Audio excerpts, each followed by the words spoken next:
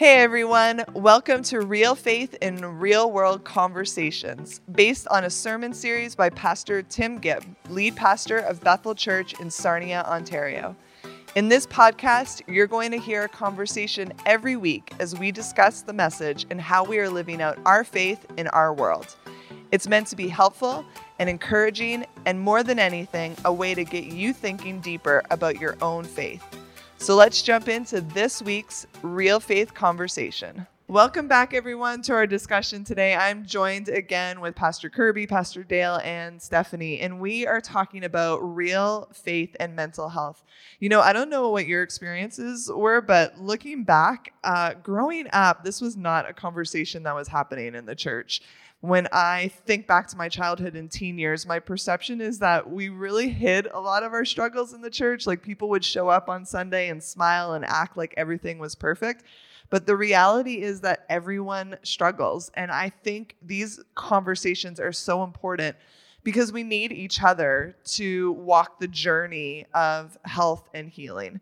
Now, in Pastor Tim's message today, we're going to jump right in. He used the example of Elijah for someone who struggled with their mental health. And he listed some of the signs in Elijah's life that things weren't okay. And you can listen to that in the message. But I want to know from you guys, what are some of the signs in your own life that you might not be in the best mental health? For me is the lack of motivation. And Pastor Tim kind of bring that up in one of those signs. But for me, lack of motivation is big because I'm a self-motivator. I self-motivate myself all the time. And I'm a person, when I do something, I do it with a lot of passion, especially if I love doing what I do. So if I lose motivation and I'm not able to kind of regain this motivation by myself, for me, it's a great sign that something is wrong, something needs to happen, because I'm not motivated, especially for something that I love to do. For me, that's a big sign. I'd be the same way. It should be a motivation, but when it becomes a chore, when I feel like I have to do something, it becomes a chore, and it's no longer that passion, then definitely there's something going on in my mind. Or if I become critical about something, and I just see the critical of everything instead of the positives and stuff like that, and I can become very critical about whatever I'm doing or other people, or then I realize there's something going on in my mind as well, or I'm not thinking clearly enough. And so those are the moments where, mentally I'm not doing very well, and I need to either have a conversation with somebody or get outside and enjoy the sunshine, or there's something going on there. Me too.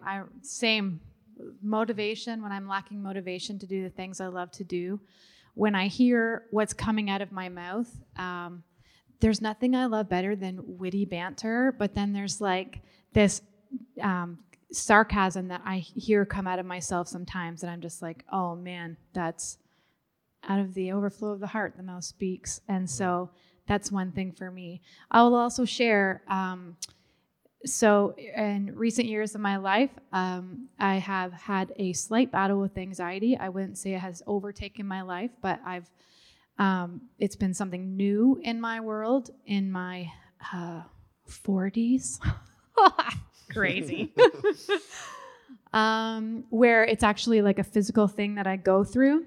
And so for me, when I start to feel symptoms of anxiety, I feel them in my body. I don't recognize them in my mind, but I will just be out and about, and my hands will start to tingle, or my face will tingle, or my heart will race. Sort of these classic signs of anxiety.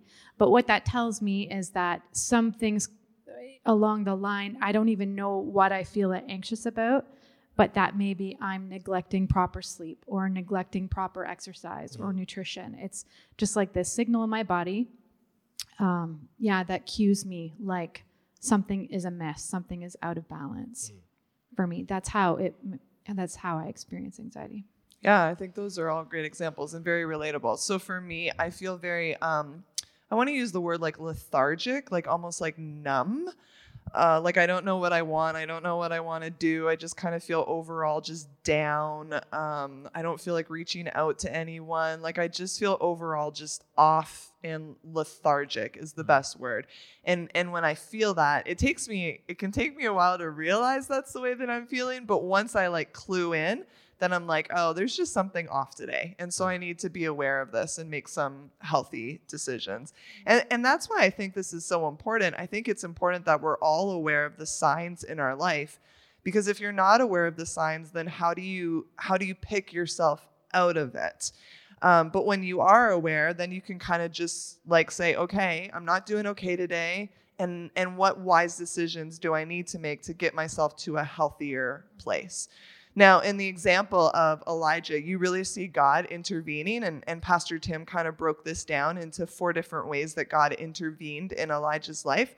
And so I want to look at those 4 ways. So the first thing was that the first thing God did was he took care of Elijah's physical needs. So I want to know, how have you seen the effects of, and this could be positive or negative, but how have you seen the effects of your physical health on your mental health?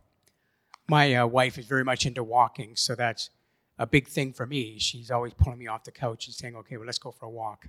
So especially when the pandemic came now, we've just moved here into Canada from Honduras. So in Honduras, they had severe lockdown where we weren't allowed to leave our house once every 14 days.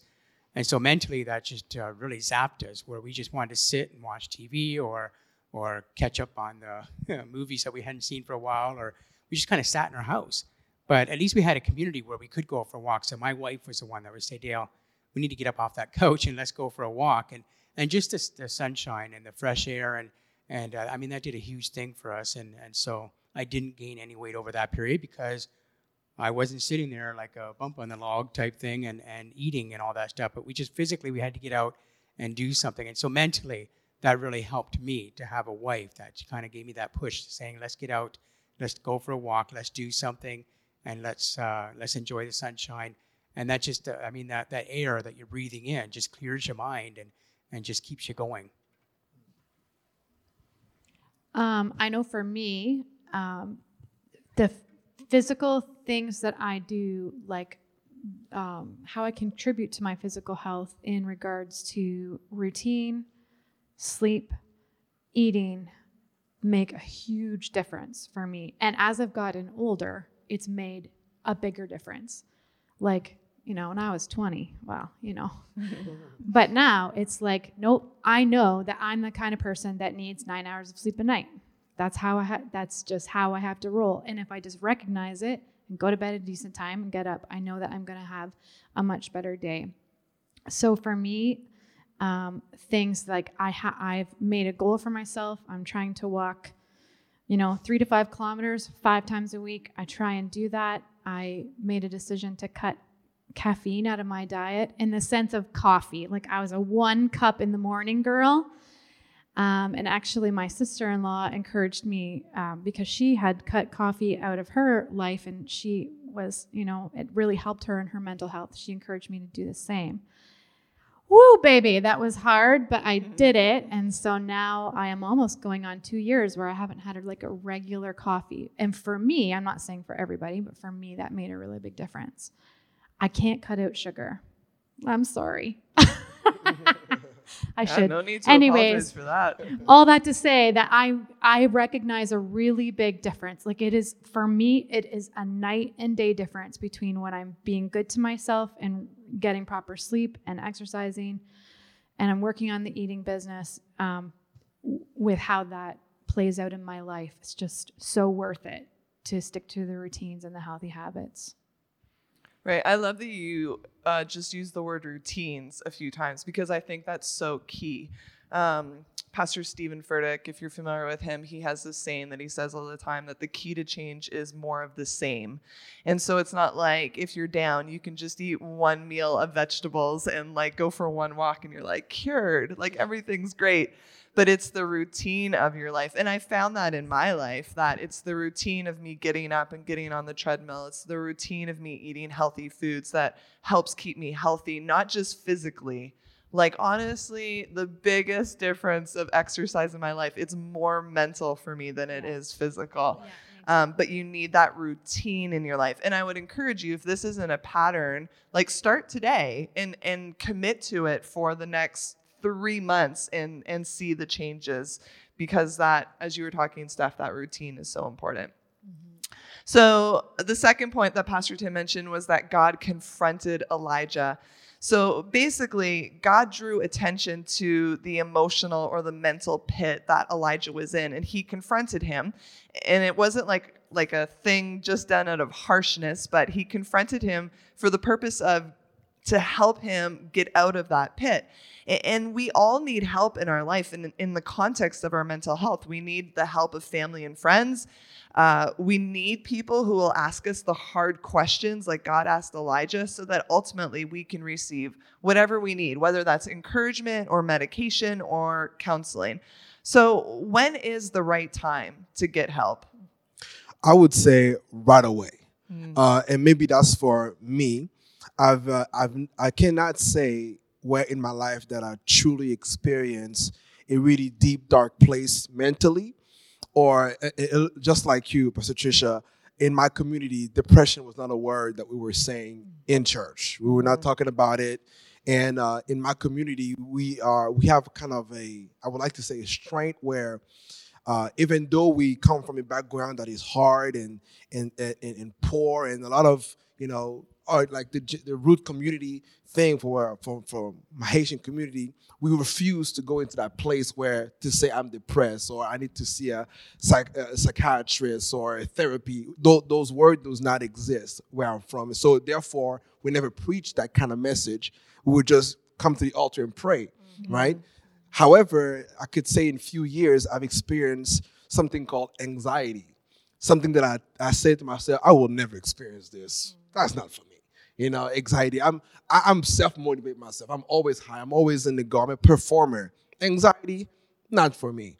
And I've experienced this. And when I got the symptoms, I didn't know what it was. Right? I just got those tingling, those butterfly in the belly, the heartbeat that didn't want to go. I couldn't sleep, shortness of breath. All those things are symptoms of anxiety. Never experienced it. So the moment I experienced those, right away, I didn't feel good.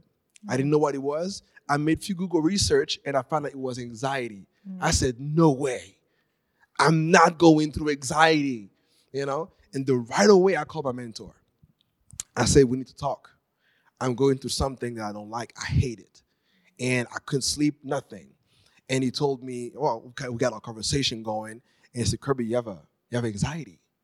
And then we at the same moment, we went to the root of this anxiety. And in 3 days, I was okay. Now, I don't want to dumb down anxiety.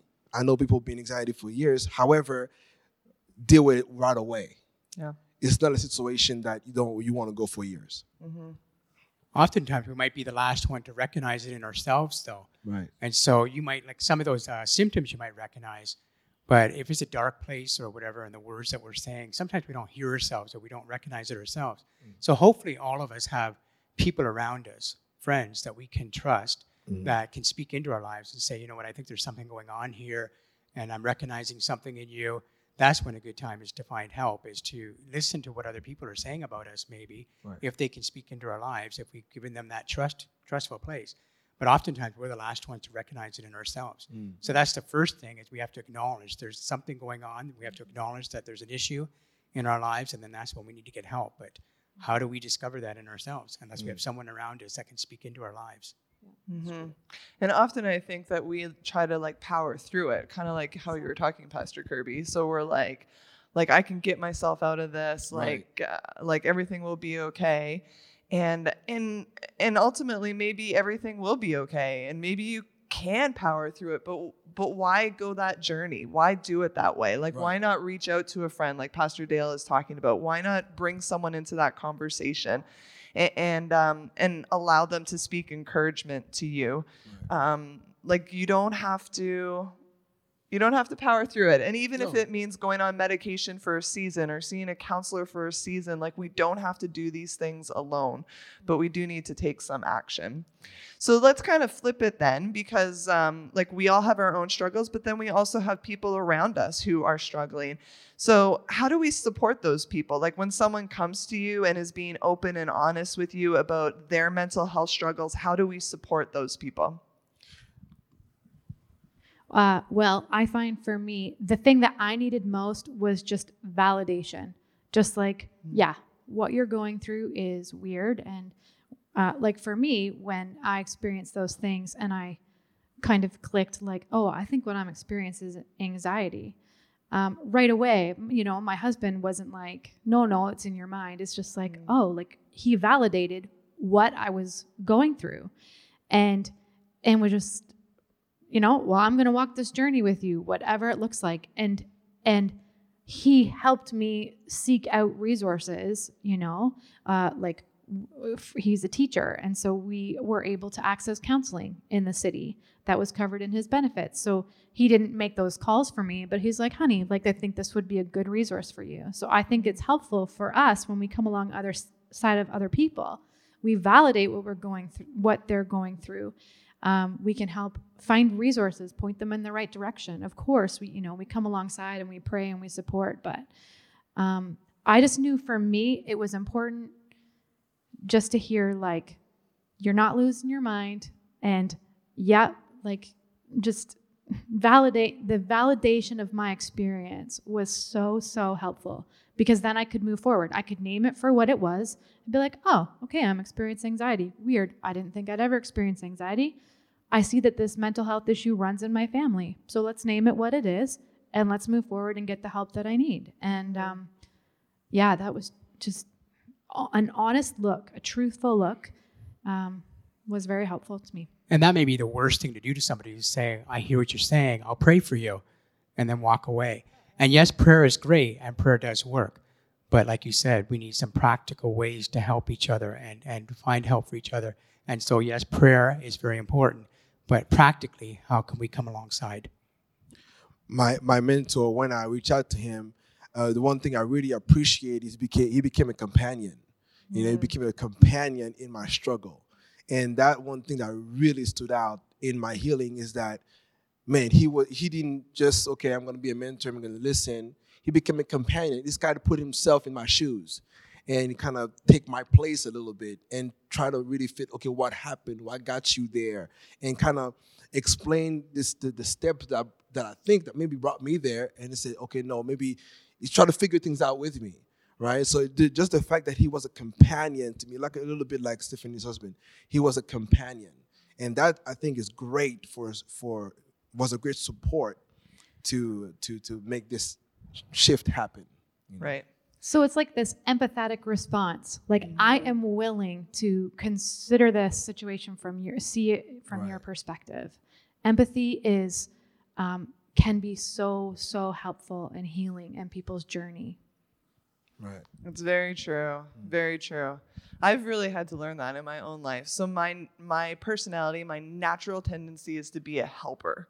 So I want to sit down with someone, and my natural tendency is like, let's fix it. And I'm going to do everything I can to like fix what's in your life. Right. But the truth is that when someone's in that difficult situation, they don't need me to fix it for them. And I can't fix it for them. So I've had to fight against my natural tendency and pick up the mantle of empathy, like you're talking, Steph. And it's been a journey for me to learn this, and I'm still learning it.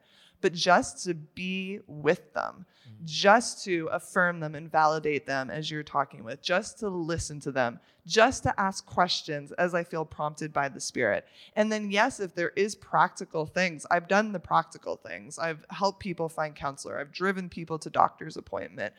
But I think the first step is that empathy piece that you're talking about.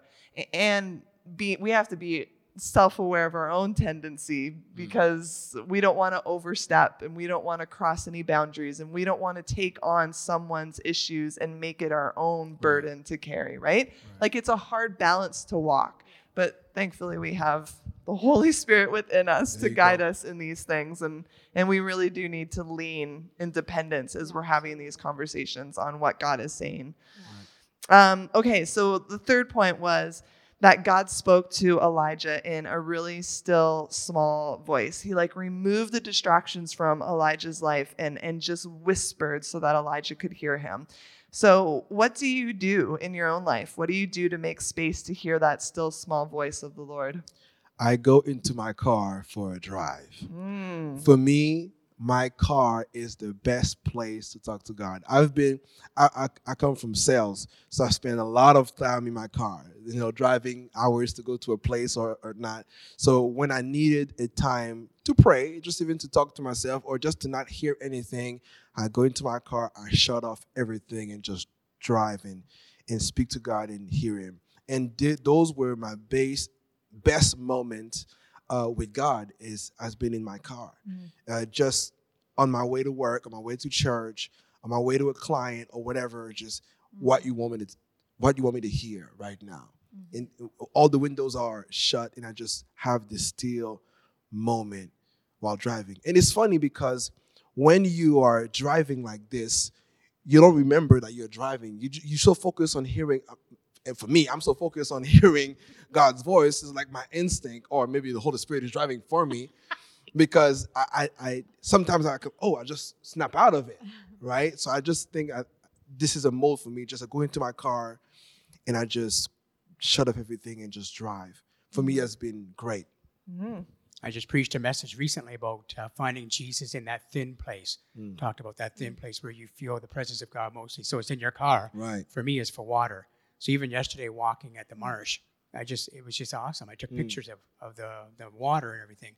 I just feel so much closer to God's presence in the water as you do with the car or whatever. And it's important to find that place where you feel closest to God and make sure you meet him at that place regularly. Right.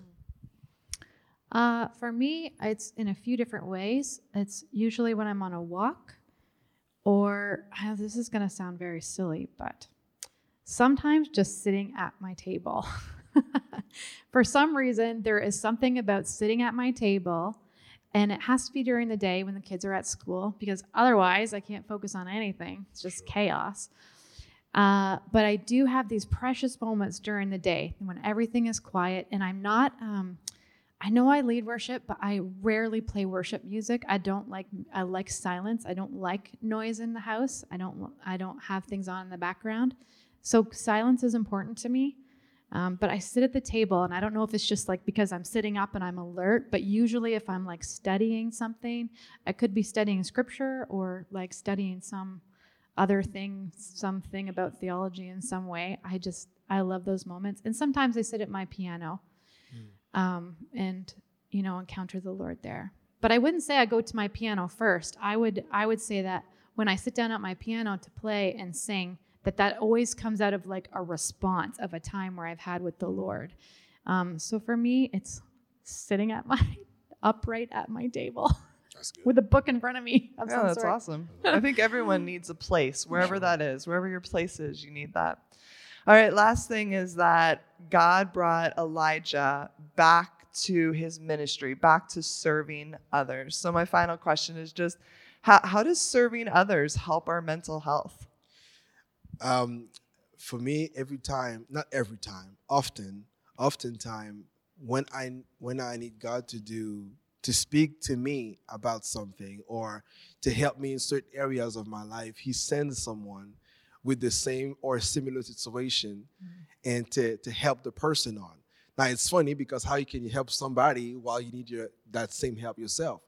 But it's just beautiful when God sends you in that same season a person to help on that same issue or similar issue, but it kind of opens your heart because you want to help that person so much. It opens your heart to the revelations of God for yourself, for that person. But when you're done, it was actually for you. You can take it for yourself. So for me, serving others is a great way for me to not only to help somebody, but also to help myself. Totally. For me, it's just like it's a shift of perspective. So often, like Pastor Tim was saying today, how when we're in a mentally unhealthy space, like our focus becomes so inward. So when we're helping others, our eyes are off of ourselves. And he said it, I think he said it really well today, that it brings us back to the simple, like, what are we doing here on earth? What are we to be about? It brings us back to the simplicity of what we're called to do. Love God and love others. And I think it's a really, just for me, it's just like, get your head out of the cloud stuff. Like, it gives me perspective as well. Like when you're helping somebody else, you gain a perspective that's outside of your own mind. Sometimes we get lost in our thoughts. So it gives us new perspective. Yeah, that's great. Really good thoughts today, guys. And I appreciate all of you just sharing honestly and vulnerably about our own, where we're at with this. And I think we need more of that in the church. Like, let's take the stigma let's take the shame off of our struggles and talk about it with trusted people so that people know that they're not alone in this. So as we finish this conversation, I just want to ask those of you who are listening right now, how are you doing? Like, truly, honestly, in this season, how are you feeling? And then my second question would just be, are there practical things that you can do to help yourself right now? You heard some examples already today, but could you take a walk? Would that help? Could you change what you're eating? Could you talk to a friend or talk to a doctor? Could you reach out to a pastor or someone in the church, a trusted friend? Could you incorporate space in your own life to hear the voice of the Lord? Could you serve someone? And I just want all of our listeners to know that we really care about you, and there is no shame in having difficult days or in struggling with your mental health. And I'm speaking on behalf of all the pastors, all the staff here at Bethel. We are here for you, to pray with you and to support you and to walk with you with no judgment. So please, if you feel alone in your struggle, reach out to us, because we would be honored to be a support to you. And for all of us, let's be intentional to care for our health, mental, emotional, physical, and spiritual, and allow God to speak to every area of our life, because we have a real God who's given us a real faith that works in our real world. Well, that's it. Thank you so much for joining us on this episode. We will see you back here next week for another Real Faith conversation.